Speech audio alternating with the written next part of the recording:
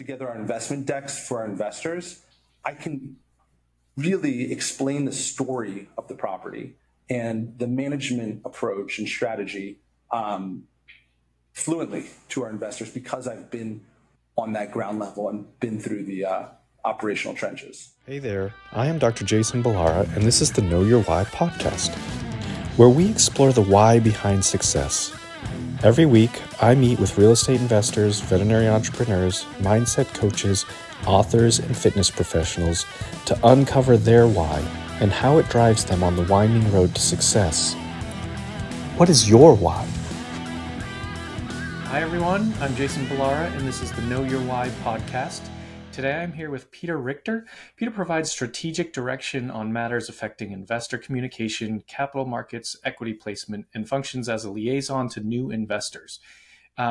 Peter, you do have a very diverse background. I kind of want to let you tell the story, but before we dive into that, let me just say thank you. Thank you for taking the time out. I really do appreciate it. Definitely. Jason, thank you for having me on. I've been a big fan of your podcast for a while and some of the stories I've heard on it, so it's an honor to be here. Thank you. Appreciate that. Well, let's start with your story. Let's talk about kind of your background, and we can kind of move through it and what you're focused on today. And I'm sure I'll have lots of questions. Sure. Well, I guess we'll start from the beginning. I have a little bit different genesis than a lot of people in my space and my level. I began my career as a leasing agent for apartments here in San Diego. It was 2012, 13. The economy was still feeling the aftershocks of the GFC. So jobs for recent graduates were few and far between, and in some cases unpaid. So when I found a job leasing apartments for a local operator here in San Diego, I jumped on it. From there, I learned the basics of property management, and soon I took a position with a West Coast merchant builder, and operator, Holland Partner Group. They're a big presence on the West Coast, specifically here in San Diego and LA. There, I learned that was my first introduction to multifamily, specifically, and like institutional grade multifamily. Mm-hmm. I was hired as an assistant manager. Soon, I took another job with Pinnacle International as a manager of a high-rise down here in San Diego. And then fast forward about 4 or 5 years, I was managing for UDR, one of the larger residential REITs in the country, and I was managing the entire San Diego portfolio. It was there where I got my first taste of kind of investor interfacing. It was the portfolio was part of a JV with MetLife, and it was my duties to kind of convey the operational status to our JV partners. So that's where I really got my first introduction into like investor relations, per se. And then after that, I started working for a local syndicator here in San Diego, Downland Investments, and there I was the director of asset management and investor relations. And that's the first time I really transitioned from property management to asset management and further direct investor relations. Fast forward a few years, and here I am as the director of capital markets and investor relations at Interwest Capital. And Interwest Capital, I think, is different from all my prior experiences. That we are nationwide. We have our target markets we'd like to invest in, but we are opportunistic in nature, and in some cases agnostic to the market as long as it has strong underlying fundamentals that we look for, which has been great. I now work on a variety of different projects, markets, asset classes, and with a variety of different investors. So we work with everyone from private retail investors to family offices to some of the largest institutions in the country.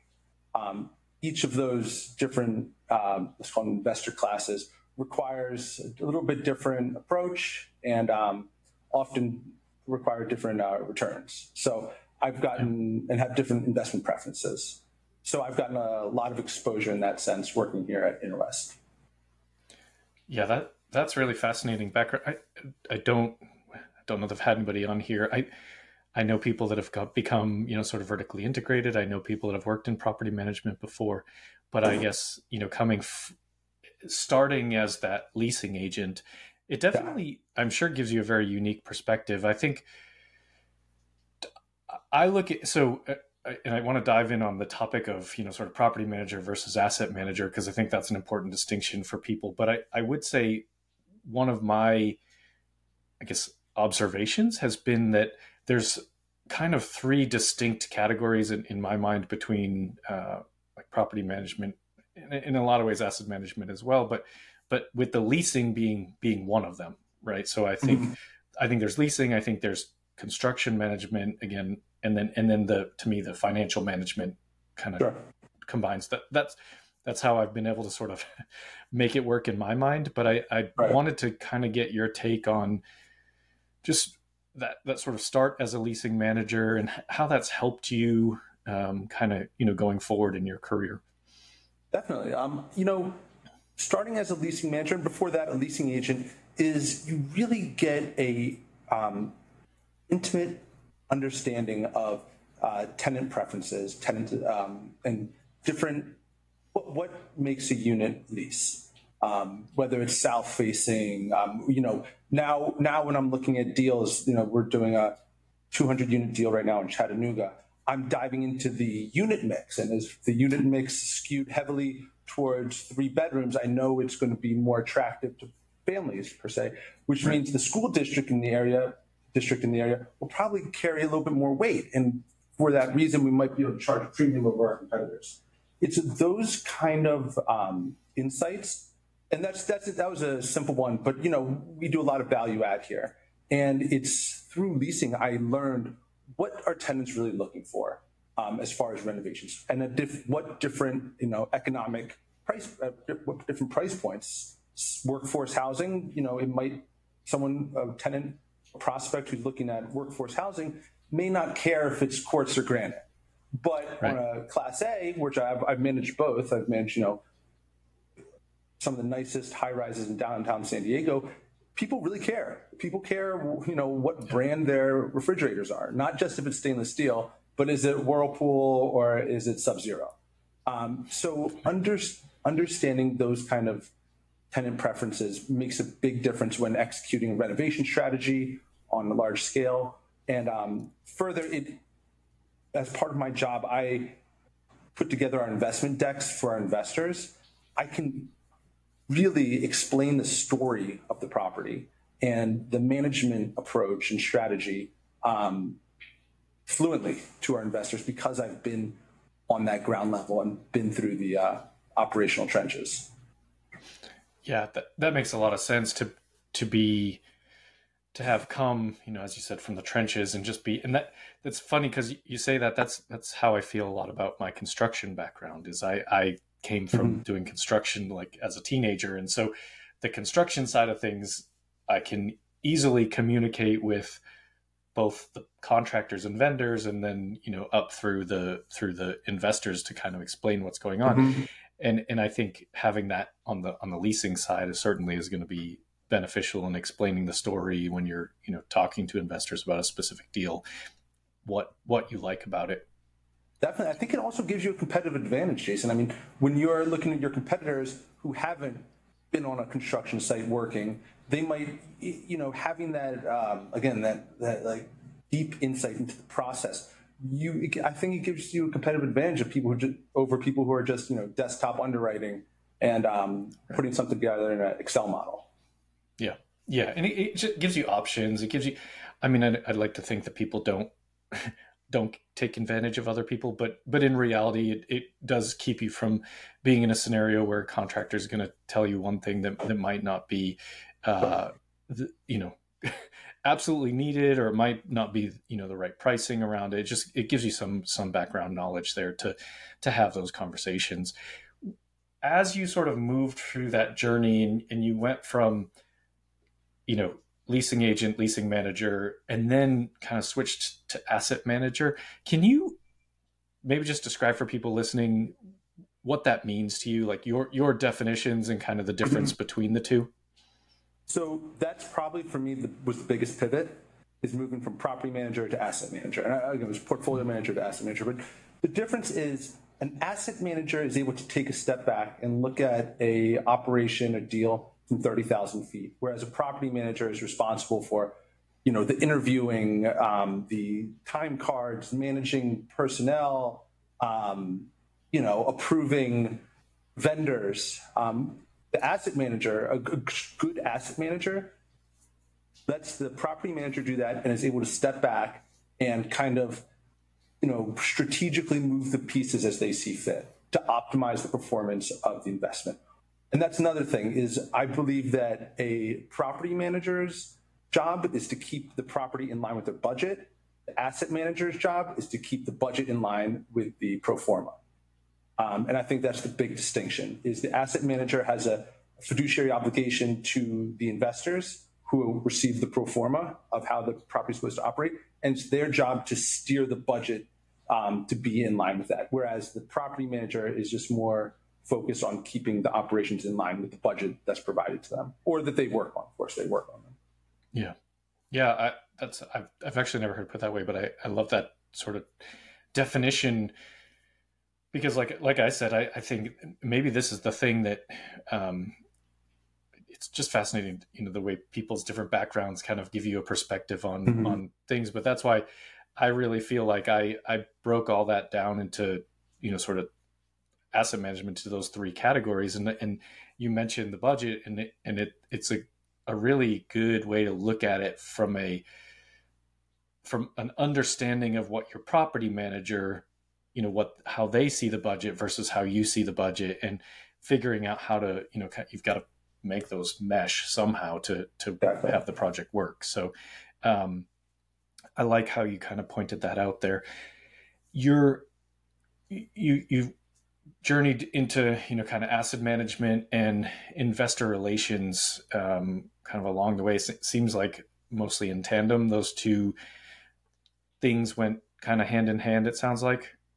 Yeah, it happened really fluidly. I was the asset manager at Davlin Investments, and it soon became evident that I was the best candidate to, explain the give updates on the status of a property to our investors. And then on new acquisitions, I got very involved in the acquisition process.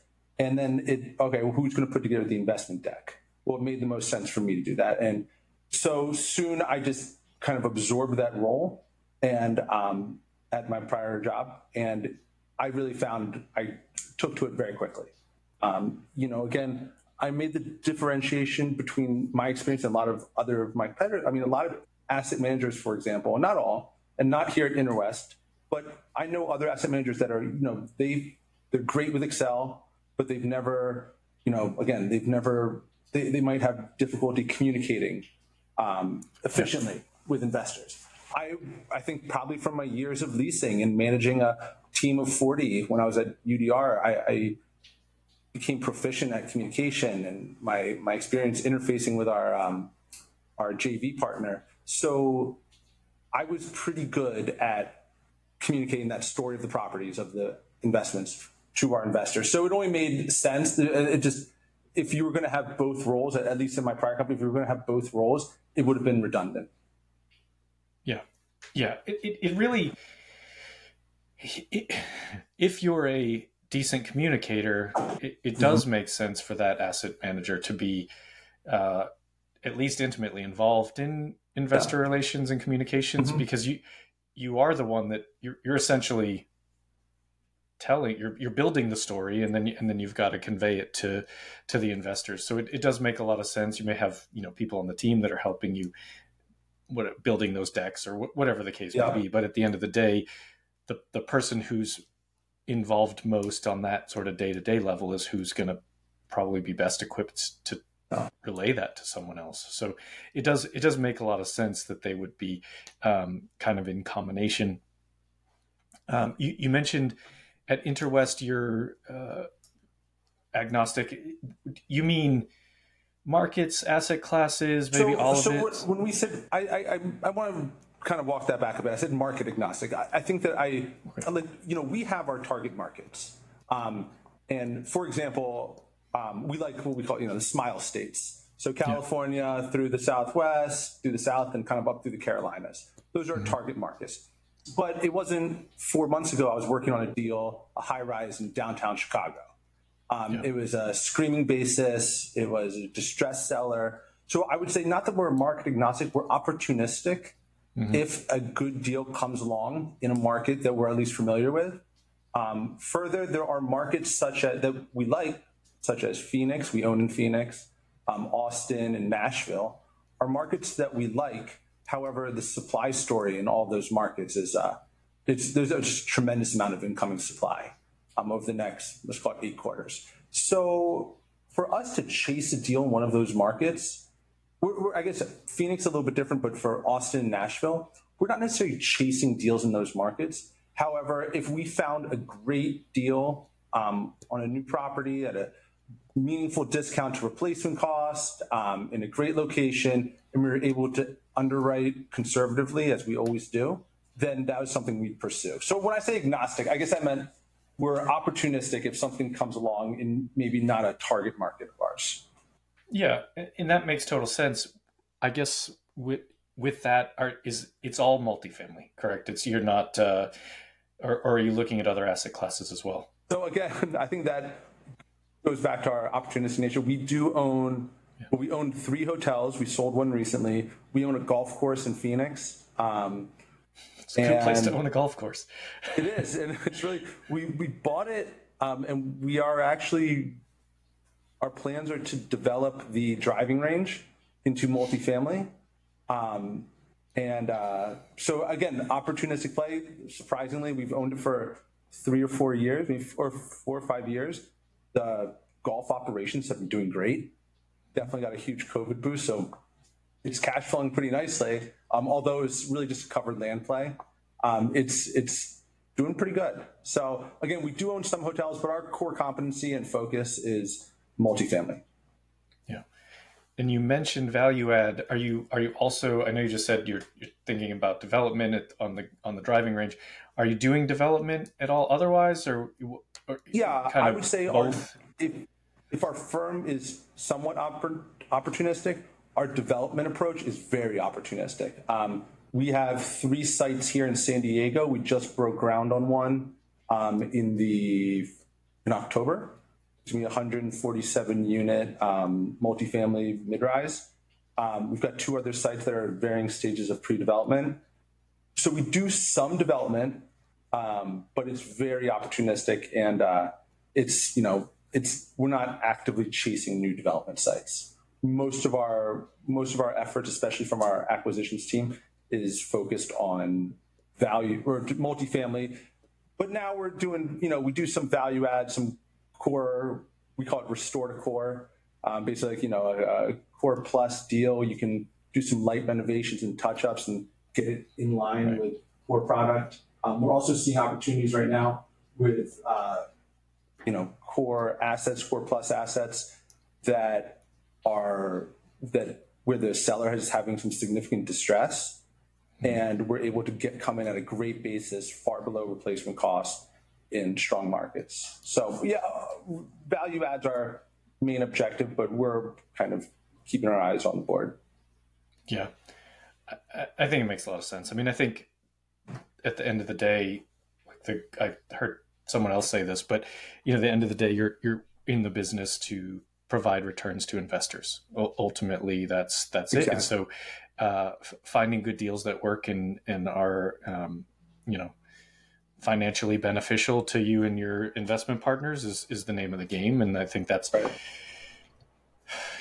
Especially with when market cycles shift, and they shift locally, right? So you may have a downturn in one market and another is kind of on the upswing or something.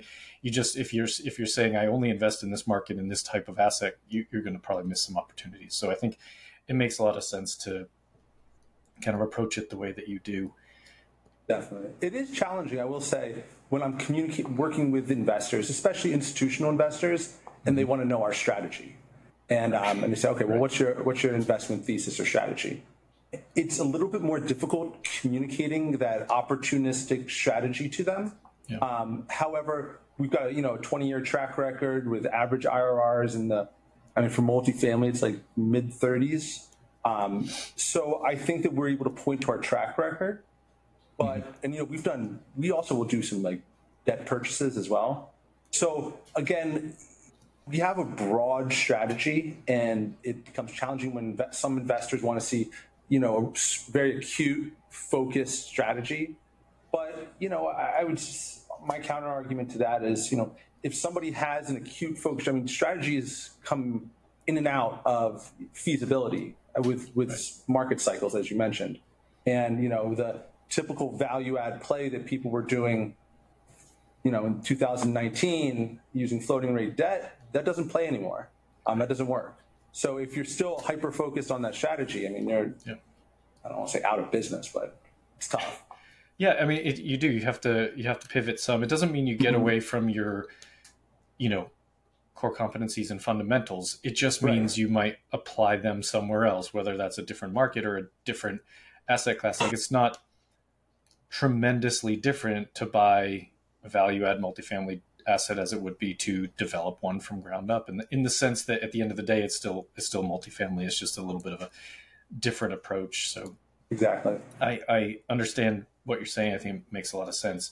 I did want to ask you, because a lot of people, as a fellow California resident, a lot of people very negative on investing in California. Just like, oh, don't do it, don't ever, and you said, you invest in the Smile States, including California in that. And so I think, a lot of people would say that all the other parts of that smile make a lot of sense. But I think that it's probably good in a way for people that do invest in California. I think a lot of people's reluctance to invest here might open up opportunities for people that do, but I certainly know plenty of investors that invest here and are successful. So I wondered if maybe you would kind of touch on that, and maybe the strategy is a little bit different here than it might be in another state. But I would love it if you kind of give me your thoughts on that.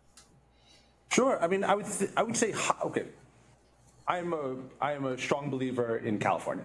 I always have been. I understand the challenges that come with operating here in California, whether it's new legislation that can get passed, like up in LA, you guys had that ULA tax, the mansion tax that went into effect a year or two ago. That was a huge blow to commercial real estate values. AB 1482 that went into effect, I think that was during COVID or maybe right before COVID. That is basically a statewide rent control measure. That was, again, tough for value add players. I will say that when you look at the supply and demand dynamics in California, they remain strong, and they remain much stronger than those sweetheart Sunbelt markets. If you look at even in LA, if you look at the supply versus demand dynamics in LA versus Austin, Houston, Nashville, Phoenix, it's not even comparable. So you got that. So I guess the challenge is just you have a lot of high labor costs, for example. Turning units. That's a big thing in LA, is turning units for renovations. It's really difficult to get people out and get into those units to renovate. You just have to know how to operate. And just with that ULA tax, you have to underwrite. I think it is 5.5% transfer tax, or if it's over 10 million or something. You just have to underwrite that. And we're looking at in the Bay Area actually right now. I wouldn't say in downtown San Francisco, but we like San Jose and some of the surrounding markets. Rents haven't grown a ton, but the lack of supply is, you still have a strong demand, and you've got very little shovels in the ground. That's why we love San Diego. San Diego's a tough market to get into just because of, very limited in transaction volume, and it's expensive. But there's really, vacancy in San Diego, and if you get outside some of those downtown San Diego has a ton of supply. You get outside of that, vacancy is almost negligible, versus markets like Phoenix, where we're seeing 30. So I've gotten estimates all over the place, but I've determined that somewhere between 30,000 and 40,000 units are going to be delivered into Phoenix in the next 8 quarters. That's astonishing. And if you're going to buy into a market like that, you better be underwriting significant concessions, flat to negative rent growth. And so just the barrier to entry in California, it's tough to build. People want to live here. You live here, I live here. Sure, there's some politics you have to wrap your head around. There's some legislative hurdles you got to get around. But if you can make it work, it pays off. And if you have maybe you have to have a little bit further horizon on your deal. Maybe it's not a 3 to 4 or 5 year hold. Maybe it's an 8-year hold. But again, that thesis has been proven out time and time again. So that's my take on California. I'm a big believer. I understand people's hesitancy right now. I spoke to an investor, a family office, a big family office. I think they have like $1 billion in dry powder right now. And they said their investment thesis boils down to the redder the better when it comes to markets they want to invest in. So I get it. I totally understand that. But I think you can't write off California. I completely agree. I think it's just a different way to operate. You've just got to, and like you're going to do things differently in San Diego than you would do in the Carolinas or Georgia or whatever. It's just going to be a different way of operating. I think one of the interesting things people always point to in California is that sort of tenant friendly rather than landlord friendly, and we invest in the other states that are landlord friendly and stuff. But what happens when the landlord friendliness changes in those states? Like that's kind of a thing that I think people leave out of that story. Or for example, like I know this because we have assets in Atlanta, but there's a big issue. They had the eviction moratorium during the COVID, and then that lifted over 2 years ago.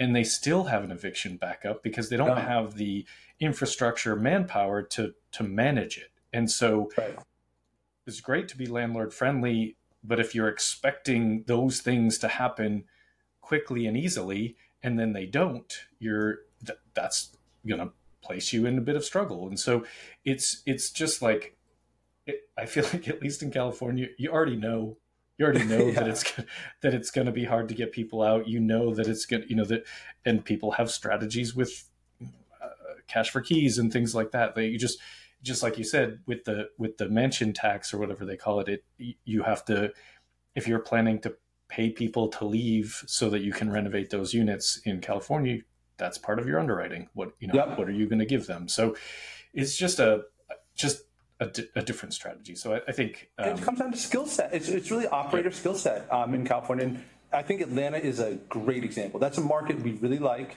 Probably oversupplied in some areas, but it's okay. We still think it's got strong fundamentals. But we track bad debt market wide in Atlanta, and it has really crept up. It's a issue at the forefront, and it's because in my opinion, not the opinion of a company, but my opinion is that operators don't have that same California experience, whether it's the cash for keys or it's the different techniques that operators in California have developed over many years dealing with these kind of headwinds.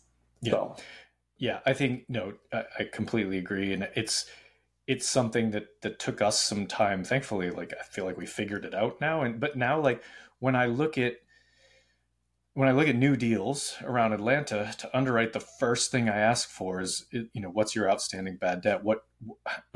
How many tenants, how much do they owe? How long have they been, in the eviction process? Because it's definitely, it makes a big difference. And I think there's a lot of, distress like that causes opportunity. So there's a lot of money to be made there. If you're buying a place and those tactics, like you mentioned, how to operate and use those tactics to sort of restore order, if you will, I guess, but just get things back, on track. I think that there is a lot of money to be made in operating those assets. Definitely. And also I'd like to also point out that, every state comes with its own unique set of challenges. Right. Texas is a non-disclosure state. Estimating your taxes, your property taxes in Texas, is an extremely opaque process versus California. You know exactly what you're going to pay. In Tennessee, we have an acquisition right now in Chattanooga that we're closing in on, and you've got franchise and excise tax. So you have to come up with a creative structure for your entity to try to become exempt from that, to be exempt from franchise and excise tax, which are significant. So Florida, you've got insurance. Well, everyone's got insurance. But we have a deal in Miami and Jacksonville, and Miami insurance per unit's creeping up to $1,700 a door. So I would say that every state kind of has its own unique challenges. So you just got to pick your battles, I guess. Right, and it goes back to what you said. You have to know how to operate in that location, right? And it's, I think that the challenge is always when things change rapidly. And it's the same thing. The whole market saw that with interest rates shooting up. But like you mentioned, insurance, insurance in Florida and I think Texas is experiencing similar things. But, if insurance rates are creeping up year by year by year during your hold time, okay, that's one thing. But like they pretty much tripled is my understanding. I don't have anything in Florida and Texas right now. And I'm happy that I don't, because that, like, the people that I know are like, our insurance, it's up to $1,600 a unit. Well, it was $600 a unit, something like that. So it's kind of, that happened very rapidly, and that's a hard thing to build into your underwriting. So definitely, people purchasing in the future will know that, and they'll plan for it. So it's just kind of, and there's techniques so our assets in Florida, we rely on either our investment partners or our management partners. We use third-party management companies. So a lot of times our selection of our third-party management company will be whose umbrella policy will give us the best insurance rate. So I think that's an example. And if we have a deal with a large institutional investor, the deal in Miami, we're on their umbrella policy, and they have a couple $1 billion in multifamily across the country. So because of that, that's that's a technique you develop. Right. And so you just have to have the tool chest for whatever market you're entering. Yeah. No, great points. I mean, I think it's just that's the whole job, right? As an asset manager is finding solutions, just finding solutions to these problems, and then sort of learning from them and implementing them in future deals as well. So I think it makes a lot of sense. Peter, let me switch gears. It's really fascinating, but I don't want to keep you here all day. Let me switch gears so I can ask you the questions that I ask every guest. First one is related to the name of the show, being Know Your Why. So what is your why? What's driving you? You've obviously had a lot of success. I think you've got actually a great story, sort of coming from that leasing agent and moving all the way up to the level that you're at now. But what drives you at this point? Okay, so this is going to sound a little cheesy, but it's really enhancing returns to all of my stakeholders. And you have to think of that a little bit abstractly.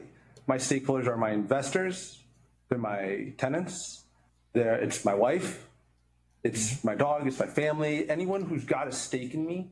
I try to, I feel, an obligation to try to benefit them somehow, which then in turn benefits me. So I think of, global or holistically, my stakeholders as whether it's my family, my dog, my friends, my tenants, my investors, my boss, my company, my coworkers. They're all stakeholders in some way or another. They've all invested at least some energy or compassion or love for me. So I try to enhance their returns. I know it sounds cheesy though. No, I love it. I think it's that question often gets answered with family, which certainly, like, my family is at the center of my why. But I've realized that it also, I like sort of the way that you put it there, is, the stake, like essentially anybody who's invested in you in some way, right? And that's, like, you want, I look at it as like, yes, we want returns for our investors. We want them to make money. We also want our family, our mentors, our whatever, to be proud of us, like that sort of thing. All of that is kind of goes along with it. I like the way that you kind of summarized it all as stakeholders. It's a pretty good Our perspective on it. podcast host. Right, right. Anyone, really true. It's just like who can we make, sort of who can we add value to? So I think it makes a lot of sense. Second question for you: what is something about yourself that maybe isn't common knowledge? A special skill, a hobby, anything that you'd like to share? Let people know you a little bit better. Odd hobby I've recently gotten very into is brewing mead. So I've gotten very into it. I'm going to be entering my first competition mead soon. Oh, wow. But I have a lot of hobbies. But anyway, that's the one that's like right on my mind because I'm bottling up a strawberry mead right now. Very in cool. the second stage of fermentation. So I think that's kind of a unique hobby that a lot of people don't even know what mead is. It's fermented honey. Okay. So it's like honey wine, if you will. Gotcha. But okay. Yeah, that's a hobby of mine. I was like, I don't really know what it is, but I mean, I've heard the word, but I didn't know it was fermented honey. I feel like you hear about mead in the movies about the Renaissance, like Sure. from years or centuries ago. So not something, I guess, that I would imagine it. When you say you're in a competition, I'm imagining you at like a Renaissance fair in the competition there. I think there is a kind of perception of it being like a Viking. Like actually, this one recipe I made is actually called Viking's blood. It's a cranberry mead. Yeah. But it's an ancient alcohol, and it's fairly easy to make. I mean, really, the true ingredients are just water, honey, and yeast. But then you can get really creative and take it in all different directions. So I'm doing a strawberry basil mead right now. But it's really easy to make. You can buy kits online to get started, like basic kits, and get more advanced. So if you're looking for a new hobby, Jason, I would. That's fascinating. That's fascinating. That's cool. That is like one of my favorite questions to ask people because some of the stuff is like just really interesting, like things I didn't necessarily know about or what. So I love hearing what people have going on, kind of outside their business world. Yeah. When people hear this and they want to reach out to you, what's the best way? Best way to get in touch with me is by emailing me at peter@interwestcapital.com. I'll get back to you. One of our rules, my capital markets team, is to get back within 24 hours. So I will get back to you. Again, peter@interwestcapital.com. Any questions? If you want to get on our new investor distribution list, if you just have general questions or you want to discuss mead, feel free to reach out anytime. Yeah. Perfect. We'll put that in the show notes as well. Okay. Last question for you, Peter. What piece of advice would you give to someone who's starting out? They hear this, they're inspired, they want to get into real estate. What would you tell them, as some first steps? I would say it depends on where they're at. I mean, I think that the route I went is a long, somewhat arduous route to where I'm at right now. I think that if you don't have the time to do that, that's fine. I would say become an expert in something. And whether it's pick a market, I don't know, let's say you want Vegas. Understand every single fundamental in the Vegas market, what employers are hiring, how much they're paying. Just become a complete expert in that market and then jump in. And just dig a hole, what do they say, inch wide and a mile deep, yeah. And just focus on that and focus on one asset class and come up with a investment thesis and try to make it work. And maybe during your research you realize that, wait, my office to multifamily conversions is actually a lot more difficult than I thought. Okay, we'll pivot. It is a lot more difficult than most people think. So yeah. Pivot. And I think there's nothing wrong with pivoting once you have the full picture. Yeah, I think it's great. I actually meant to. I'm glad you sort of reminded me this. I meant to sort of mention and highlight this towards the beginning. I love the sort of apprenticeship model. Go get a job in this somewhere and just and figure it out. Like you'll learn it doing it. That's for sure. I think it's a really great step to take if especially if you're young and just starting out, and like your true your true value is your time, right? And you're at a point in your life where you can do things like that and go get jobs at exactly like you said in your story, you worked your way up into at a much bigger role. Yeah, and also let me walk that back. I guess I was thinking through the lens of somebody, me, like in their mid-30s that wants to jump right in. If you are young and have a little bit of a runway ahead of you, I would say pick a great company and work for them, and pick a company that's going to give you reps. That's that you are going to, if you want to be in acquisitions or development, make sure it's a company where you're going to get plenty of reps, and even if you're not transacting that much, you're getting that exposure where it's an environment that is open to ask questions. And that I'm sorry, without a doubt, that's the best way to get in, is working for a great company, and learning what you love about them, and maybe also what you don't love, and going from there. Yeah, I think it's great. Well, Peter, this has been awesome. Thank you so much for your time today. Appreciate everything that you've shared. I think that the listeners are going to get a ton of value out of this. So thank you very much. Great. No, this is fun. Thanks, Jason. Yeah, absolutely. Folks listening, I know you're going to love this episode. Please like, rate, and review the show so we can get more great guests like Peter. And thank you all for listening. Hey there, I am Dr. Jason Ballara, and this is the Know Your Why podcast, where we explore the why behind success. Every week, I meet with real estate investors, veterinary entrepreneurs, mindset coaches, authors, and fitness professionals to uncover their why and how it drives them on the winding road to success. What is your why?